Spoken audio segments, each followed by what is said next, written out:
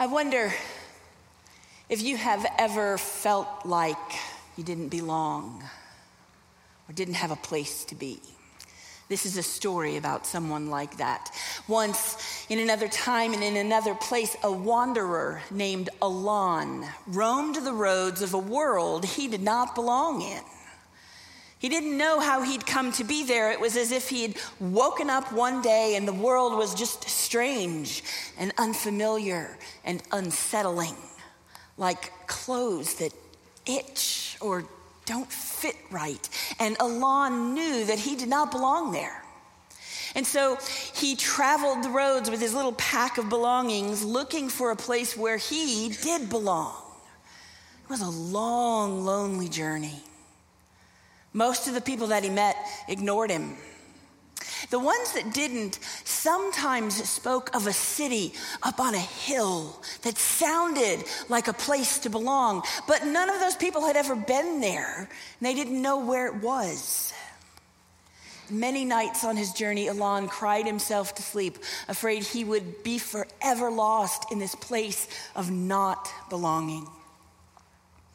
And then one day, as Alon trudged out of a forest where he'd been walking for days, he looked in the distance and he saw a city. It sat on a hill, not just on top of the hill, it covered the hill. And when Alon saw it, something sparked inside him, something he'd never felt before, but which nudged him forward and made him want to run toward the city. So he did. And as he got closer, he stopped to look. And he wondered why the city felt so familiar, as though maybe he'd been there before, or maybe he belonged there. It was a beautiful city with waterfalls cascading down into the river and towering shade trees and houses that seemed to just grow out of the side of the city. And there was no wall around the city. Instead, there was a ring of tall stone archways. It went all the way around. And there were people everywhere. People going in and out, passing back and forth through the archways, and they were all working together, building. And one of the men who was working turned and he saw Alon and he said, "Hello, friend, come join us." And Alon said, "Oh, no, you must have me confused with somebody else. I'm a stranger here." And the man said, "There are no strangers here. Isn't your name Alon? The king told us you'd be coming. Everyone is welcome here. Everyone has a place." And Alon had so many questions. How did this man know his name? Who was this king who seemed to know that he was coming? Why was this place so familiar? And did he really belong here? So he said, "What is this place? What are you doing?" And the man said, "This is the city. We're building it together with the king so that it becomes a place where everyone has a place.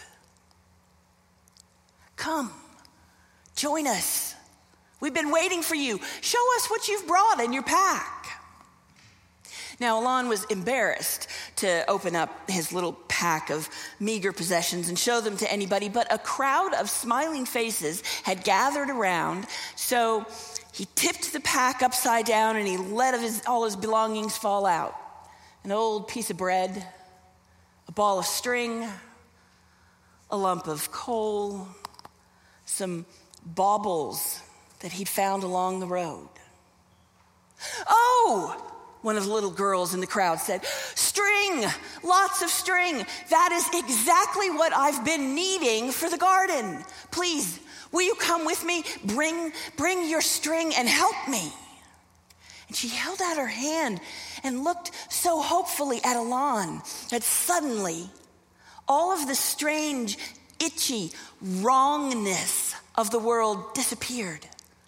And Alon knew that he had found his place there among the king's people, making a place for everyone to belong. And so he picked up his ball of string and he walked off to the garden to help. I wonder, have you ever felt like Alon, alone and without a place? I wonder what it was about that city that made Alon feel like he belonged there. I wonder if belonging isn't just about being allowed in, but also having something to do when you get there. Give thanks to the Lord, for he is good. His love endures forever.